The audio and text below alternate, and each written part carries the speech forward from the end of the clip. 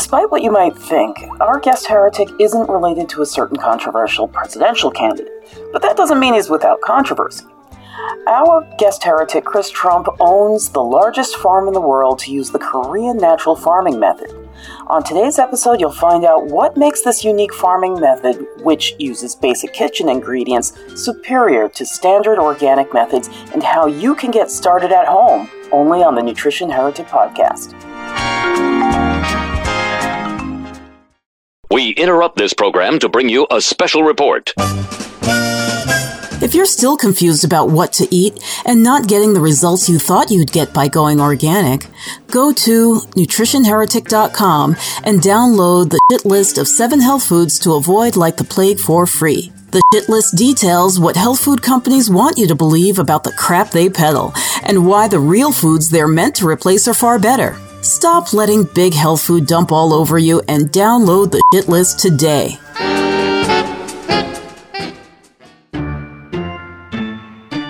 Fat is bad for you.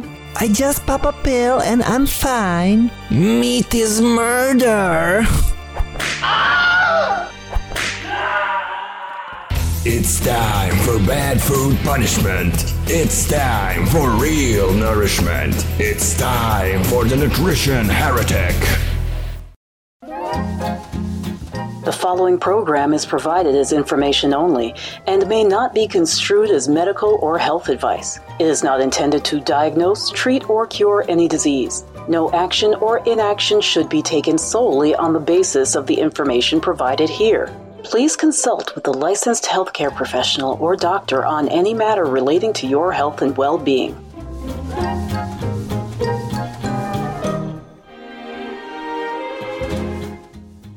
Hello and welcome to another episode of The Nutrition Heretic. This is Adrienne, the Nutrition Heretic, and I'm so glad to have you here. Now, you're probably thinking to yourself at this point, why is she doing so many shows on farming and the environment when this is supposed to be a nutrition show? Well, yes, it's true that the name of the show is Nutrition Heretic, but there are many issues that come up for people who are seeking better nutrition. As we discussed a few weeks ago when I spoke with Will Harris of White Oak Pastures in Georgia, a lot of people, when they start wanting to eat better, they want to go organic. But as we said, organic is not the be-all and end-all of farming and in particular, of optimal nutrition in our food, as well as the way of healing the planet and improving on agriculture the way that we have come to know it in the West in particular. So with people like Will Harris and Spencer Smith, we talked about regenerative farming. And one of the examples that we discussed was Chernobyl, because if you're old enough, like I am, you remember there was a disaster in Chernobyl in the Soviet Union back in the 80s, and it was basically Fukushima, just not in the ocean. As a result, people had to leave because all of these crazy cancers and things were showing up. But because the people left, the earth healed itself. And Chernobyl now apparently has more wolves than it had even prior to the disaster. It has, I think there were just a couple little old ladies who were left there. And so now it seems to be thriving. The wildlife is all coming back from, wild boar trees, different small animals. Everybody's coming back, as long as the humans stay away. So what I wanted to talk about was something I mentioned on both of those previous episodes is Korean natural farming. Now, this is just something that I've recently gotten into, but I did not feel comfortable speaking about it, especially to myself. So I wanted to get an expert on the show, and I was so lucky through my Facebook contacts and the Korean natural farming groups that I belong to be approached by a gentleman by the name of Chris Trump.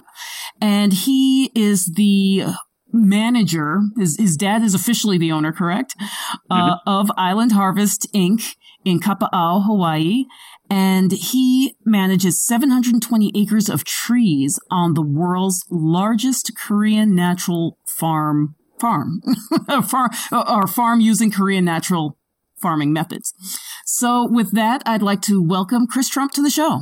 Hey, thanks for having me. Thank you for being here. And I know that people are going to be wondering, is your name really Trump or did you change that? As I said that, I was like, oh, yeah, people are going to ask. Yeah, no, it's ours. I think my dad went and tracked down if there's any relation, and ours is Von Trump in origin. So it's okay. So you're no not relation to the Donald. Okay, so you're not a Drumpf. No. Okay. Okay, well, now that we've gotten that out of the way, I wanted to talk to you about Korean farming. Can you give people, because most of our listeners have no idea what I'm talking about when I say Korean natural farming or just natural farming. What is it and how does it differ from the organic or biodynamic type models? It's a great question. The Korean natural farming is an elegant way to increase biology on your farm. It's not the only way.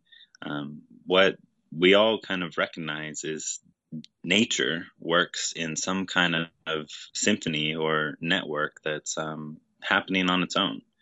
And so the ideas in natural farming and some of these other farming practices that focus on biology is that we're trying to line up or come alongside or do things in line with nature. And so natural farming differs in its methodology, but the philosophy, I think, of a lot of these are real similar in that we're trying to get back to how it all works, because it does work. It works really well, kind of like you just pointed out with Chernobyl, without much input.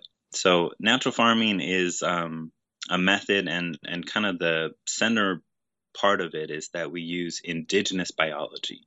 And what that means is biology that you collect or use some of these processes to collect that's from your area where you farm and live. And the reason we do that is because that's the biology that for however many thousands of years has lived, thrived, and dwelt in that area. So it likes your barometric pressure, it likes your rainfall and your temperature. So you don't have to worry about once you collect it and spread it back out in your farm, whether or not that's going to be there or perpetuate.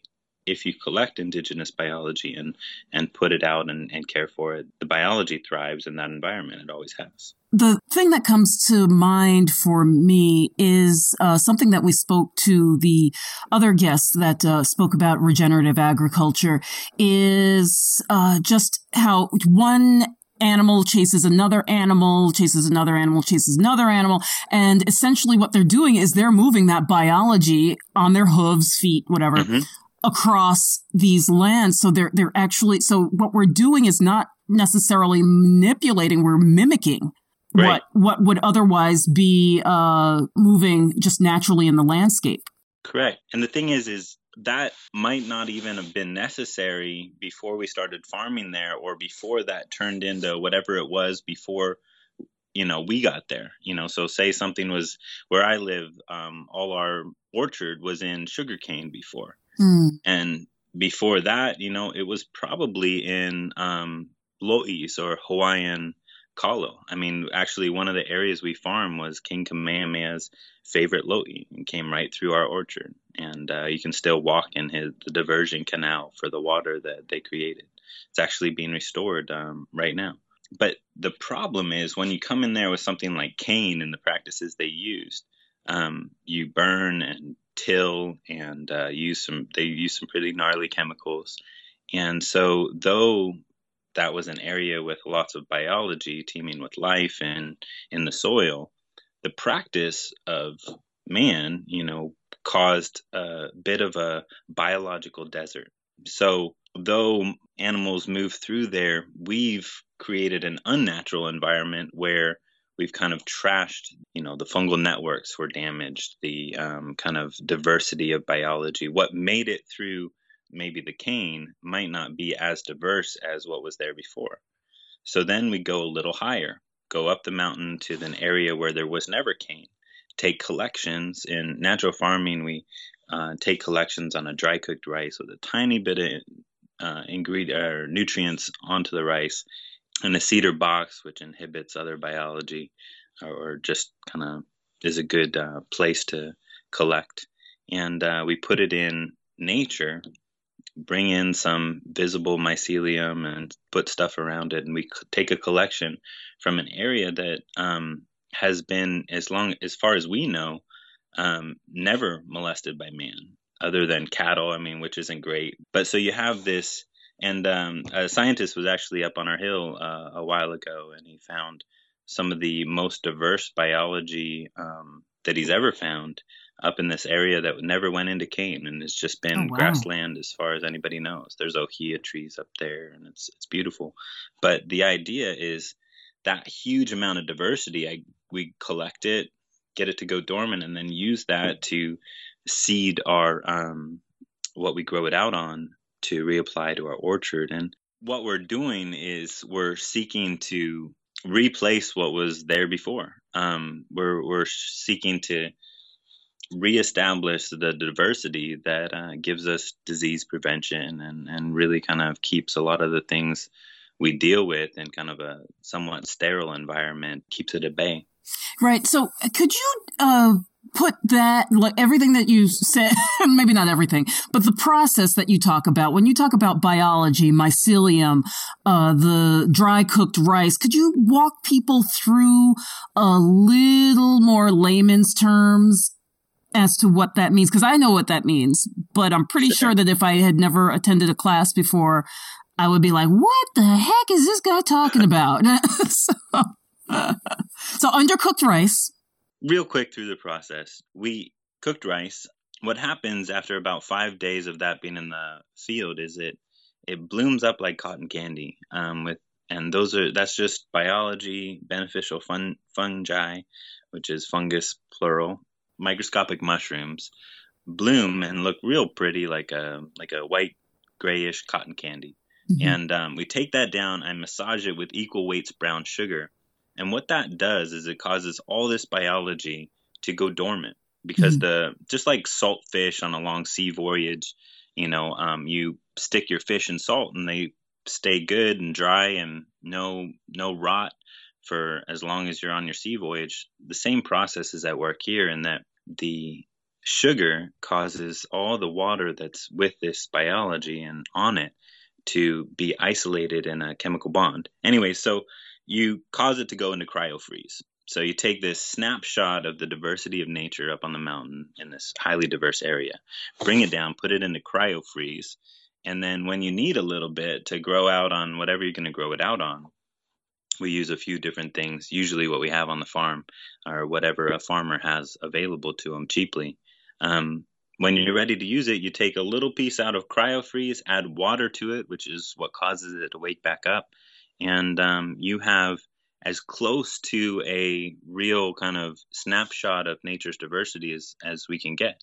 Or, maybe we can improve that process, but it's a real practical way to take nature's diversity and get it down to your farm without having to drive up the mountain every day, because that collection will keep for 3 or 4 years. So you're collecting leaf mold and dirt samples from these.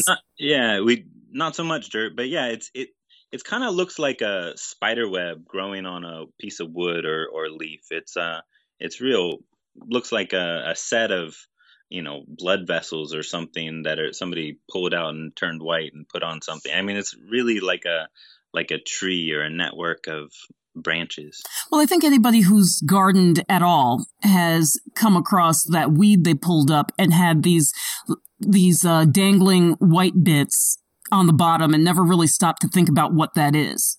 Right. And that's pretty much an example of what we're trying to recreate, but transfer that from the weeds to the plants, the more desirable plants that we're trying to grow. Totally. Okay. Yeah. And that biology, why it's so important is it does just that at the root tips. So if you have a thriving, diverse biology, then whatever it is you're growing takes its excess sugars, say at a lettuce or a shrub, blueberry bush or tree, take some of that excess sugars from photosynthesis, which we learned about in, high school biology. Well, it produces sugars. It takes some of the excess and says, here, fungus, microscopic biology down on my root tips, I have this cake. I'll trade you cake for boron or zinc or iron. So it trades these excess sugars to these fungus that it creates a relationship at its root tips. And the tree can't digest rock. Tree roots can kind of go through it, but they can't really turn it in, break it down and get out its minerals. Right. But microscopic fungi can. It can be digesting, 100 feet away, a big clump of lava rock and pull out some of those minor minerals. And at this root tip, they'll exchange minor minerals for sugars. Wow, that's incredible. And this is important to me because as a nutritionist, as someone who for over 20 years now has been working with people and with probiotics, something that the mainstream establishment did not acknowledge existed until Activia came on the market.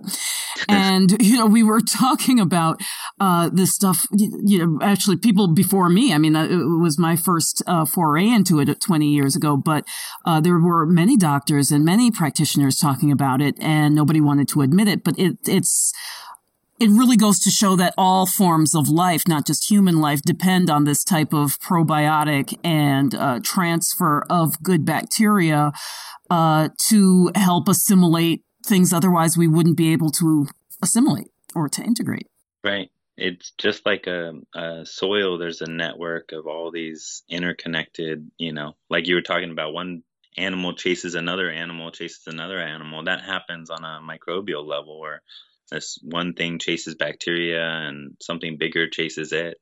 And we human beings have that same kind of interrelationship with our environment in our gut and all. Yeah, it's pretty amazing. It's pretty mind-bogglingly complex. Right. And that's what I think is interesting, because now that we've finally started to we're just starting to, again, in the mainstream, starting to just look at some of the functions of probiotics. And I found this when I first heard about Korean farming, it just made so much sense that the rest of biology follows a very similar path to the exchange of minerals and nutrients and other nutrients.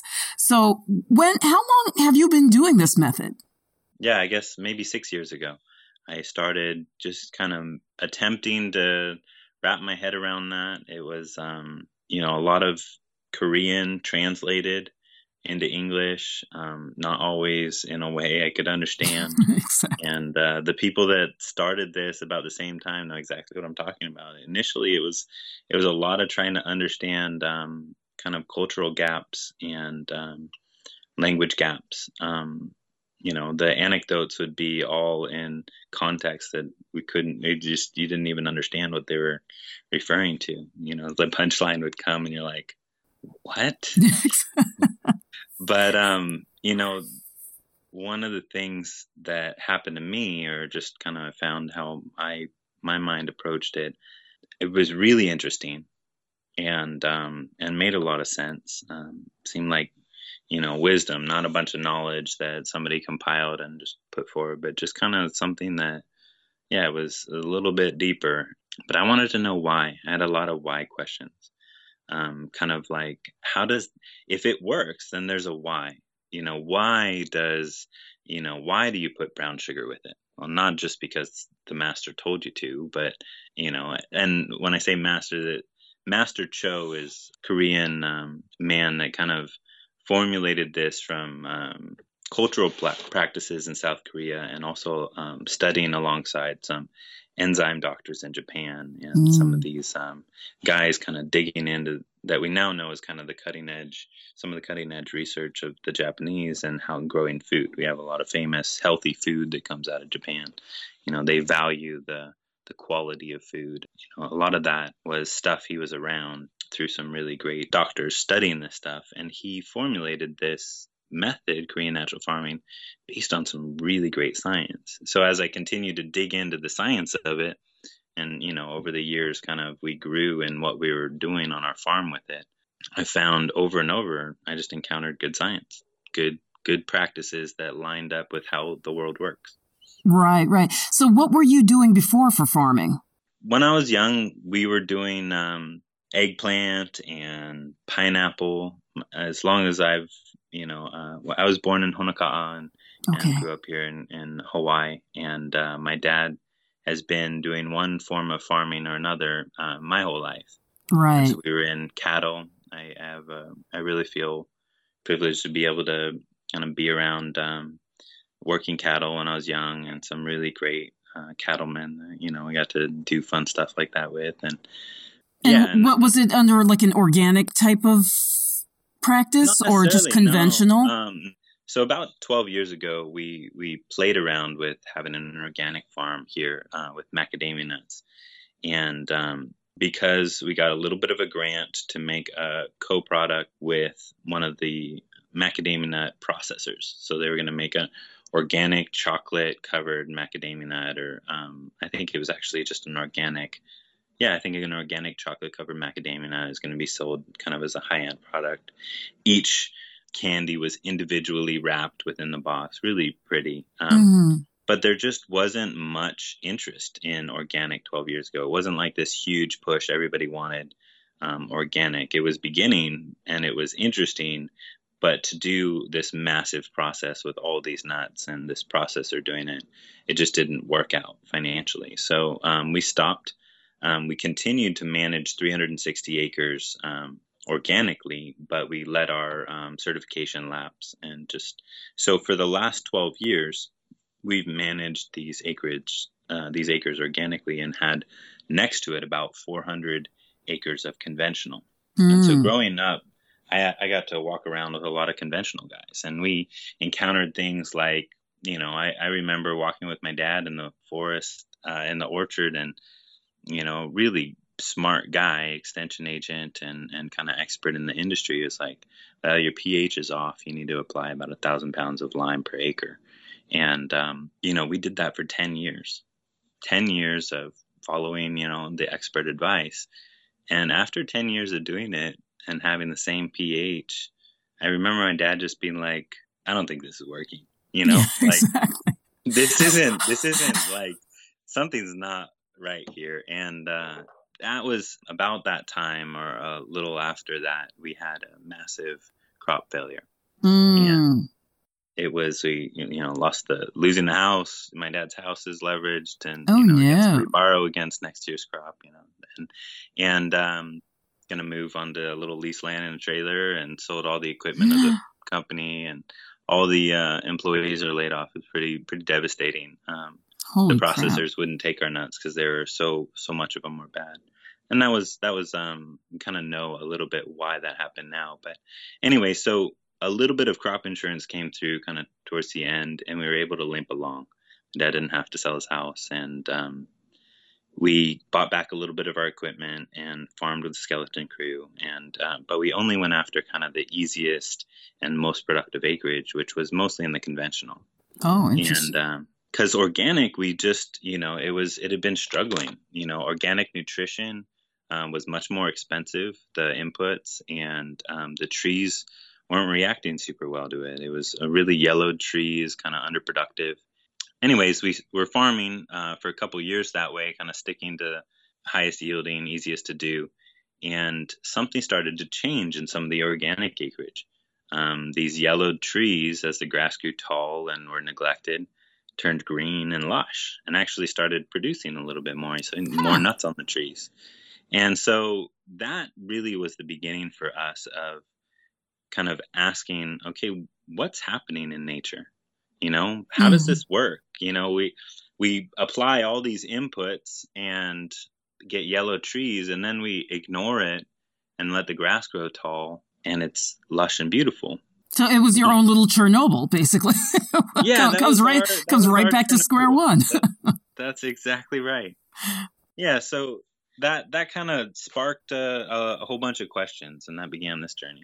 My big gripe with organic, obviously, I don't want my food to be sprayed with a bunch of stuff, but my big gripe with organic, the way it has come to be known, is that, first of all, you've got, on the one side, you've got people who've never grown anything in their lives, and they insist on organic, and really they're still getting the same thing, just with an organic label, and not necessarily what they think it is. What I find is that when a lot of producers are using this organic label, it is more it's still approaching from the same place as the conventional, in that you're still, like you were saying with the lime, you're still using inputs that are not necessarily, first of all, they're not indigenous most of the time. They're not, native to your area. And it just takes this very allopathic approach. Yeah. So it's very much like, oh, well, you're missing, go get your soil test. Oh, you're missing this. Go add this, go add the blood meal, go add but it doesn't really doesn't seem to understand what the plant is saying, what the individual crop is saying it needs. And that's always been my problem with organic.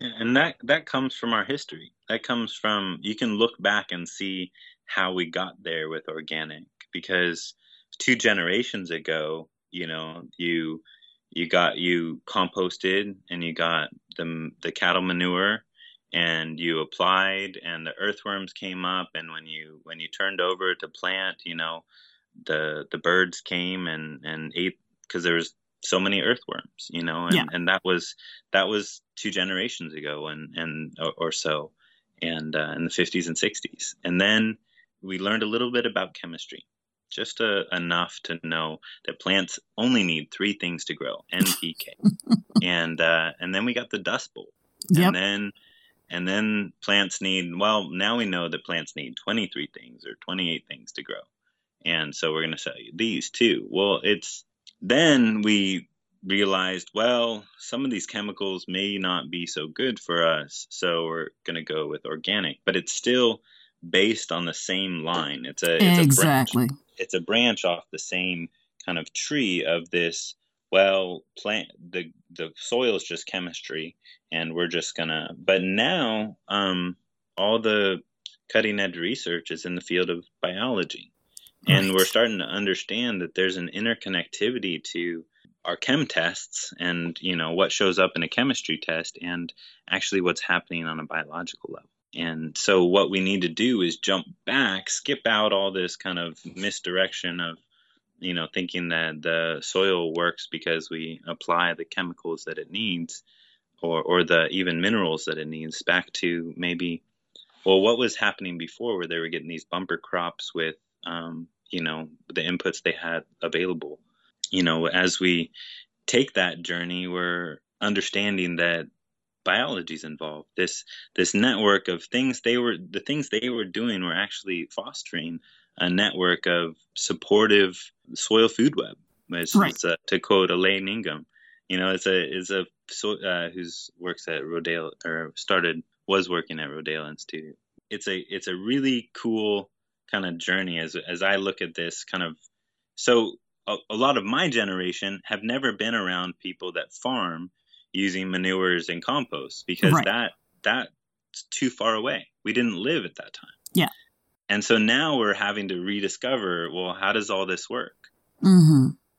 Right. So just to demonstrate, you talked about the plants that you ignored, and then they were like, F you, we're going to thrive now. But give people an idea of what are the differences since you integrated this system into what you do.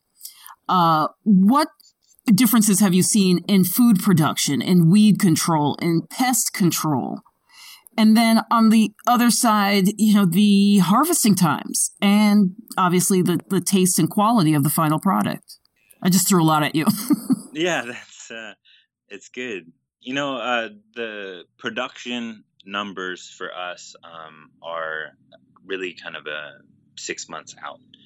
Last year would have been the first year that our 50 acres was in its second year, or with natural farming.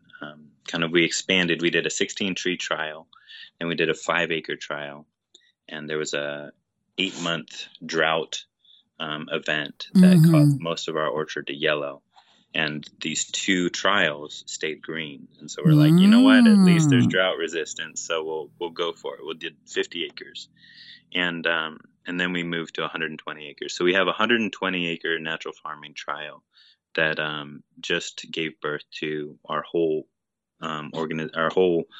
acreage turning organic. So, wow. Yeah, it's the production, the tree health, the disease reduction is all reasons why we've stopped all conventional practices actually back in October, and now this whole 720 acres is being done through the use of natural farming inputs. Right. So how do things like, because again, we're talking about a day when people are so, whether it's just irate or concerned, what have you, with things like Monsanto, GMOs, the heavy use of various pesticides that we recognize as cancer causing and otherwise, Right. Causing birth defects, etc. What about the pest control? Like, what is it just the fact that these plants are healthier, that they're resisting that the pests aren't interested, they just go to the neighbor? Well, pests are a problem. I mean, you gotta deal with pests. The Cho-Yun's son, Master Cho's son, has developed some natural pesticides that aren't really necessarily widely available, approved, with the stamp of approval yet in the U.S. But some good approaches to dealing with pests, definitely, and then some really earth-shattering discoveries. But before pests, you have bacterial and fungal diseases. You have these germs that mess with our crops. That I've found to be 100% in our crop, in trees, knocked out by diverse biology. That's cool. And I've also found that in a lot of other crops. But we have a root-borne fungal disease called Phytophthora, and the trees get defoliated, and within a few years, the two kind of things we call it in macadamia nuts is macadamia nut quick decline, macadamia nut slow decline.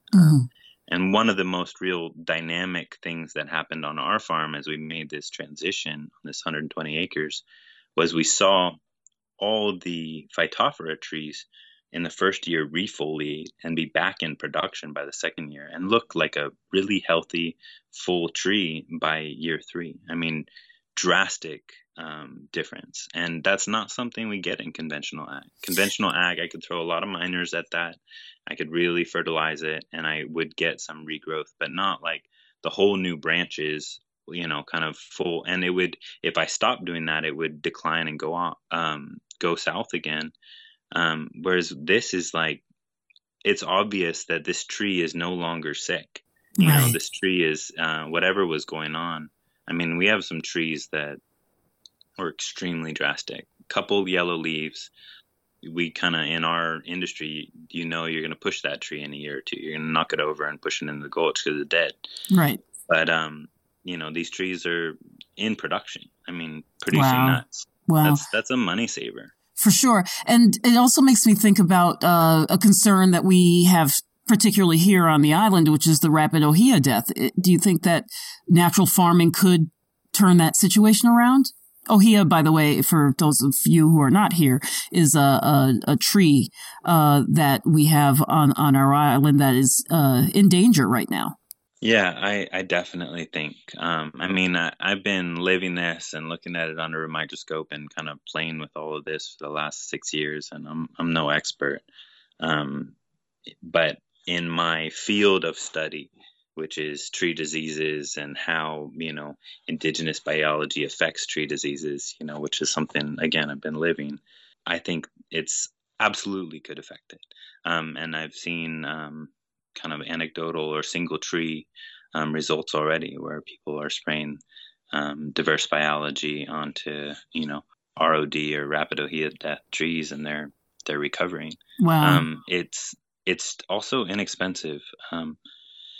We apply 20 gallons an acre of a really rich biological spray 3 times a year, for including the cost to make it and spray it out, $21 per acre.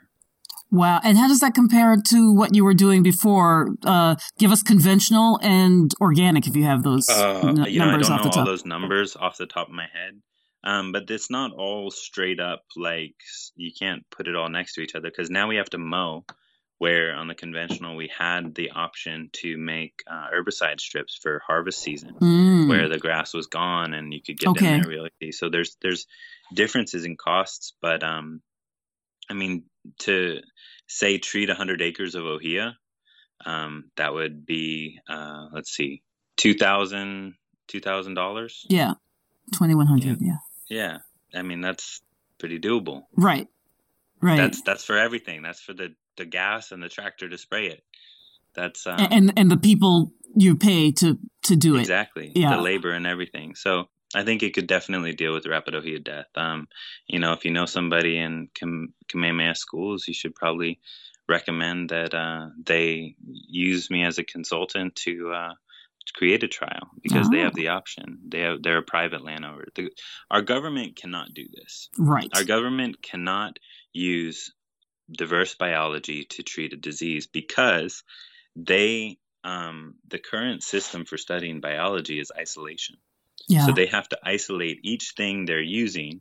Well, if I'm getting 1,000 item diversity in my spray, well, then they actually can't even approach that, because the time it would take them to isolate everything they're doing, or even isolate and make sure that they're not spraying any rapid ohia death, they'd be years in just doing that. So it's not that this is wrong. It's just that the science hasn't caught up to the diversity of nature yet. Yes, exactly. But there is some cutting edge research in all this.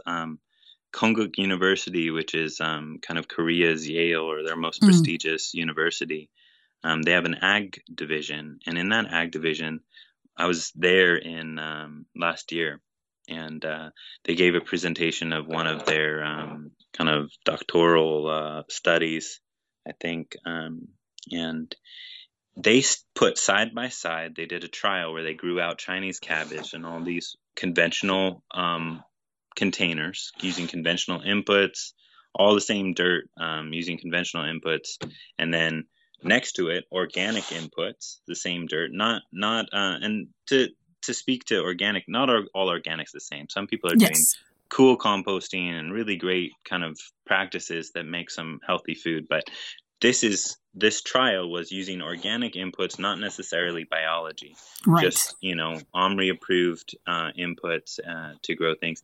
And then right next to that, they did Korean natural farming. Right. And it was highly biological inputs in this process. And they grew it all out, and they got their results. And the yields were very similar, almost the same across the board.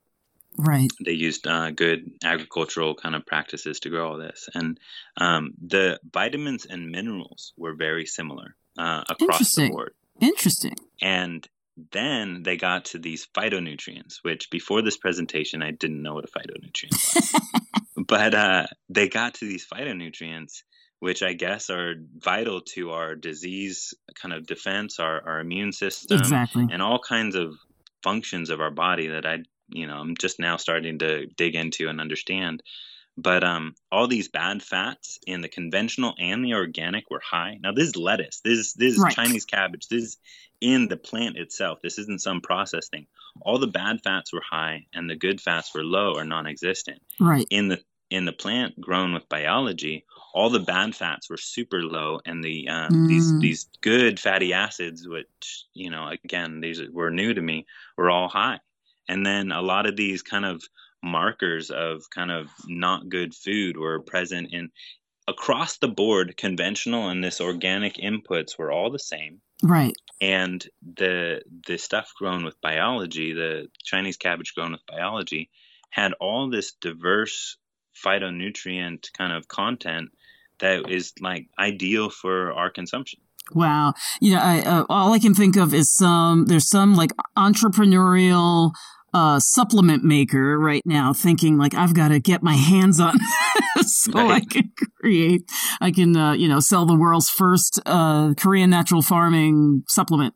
They'd be late to the game. There's a couple that are working on those things. I think they have a hospital in Korea using that principle and dealing with cancer, using this huge swath of very nutritious food and having all kinds of success. I have a friend that went there with pancreatic cancer just a few months ago, came back, and his doctors did tests and found his numbers to be drastically lower. Wow.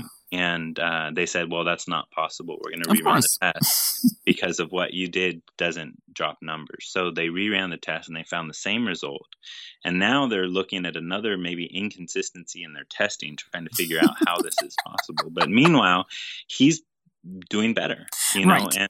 and using, they used food. They use a tiny bit of electric therapy, I think, to activate some things in certain areas. Yeah, I've heard of that. Which I don't totally understand. But what if cancer is a vitamin deficiency, a nutrient deficiency? Right. You know? Well, I mean, we definitely know that there's ties to just weakened immunity overall, and our diet these days, particularly in the U.S., does not support the pathways of elimination. It doesn't support the pathways of assimilation. You know, what we're trying to do is we use this Band-Aid approach with our health. And we've used that same Band-Aid approach with our plants, with our food. Right. So, you know, it's, and unfortunately, and that's why I come down on organic sometimes. It's not that I don't want organic. It's just that the concept has become so oversimplified that people are just, yeah. The label's lost a little meaning. Yeah. Exactly. And then you get people like Scott's in the game who claim to have their organic soil or whatever that they're selling. And yeah, they have a totally different meaning when they say organic from what most people would think of when they think organic.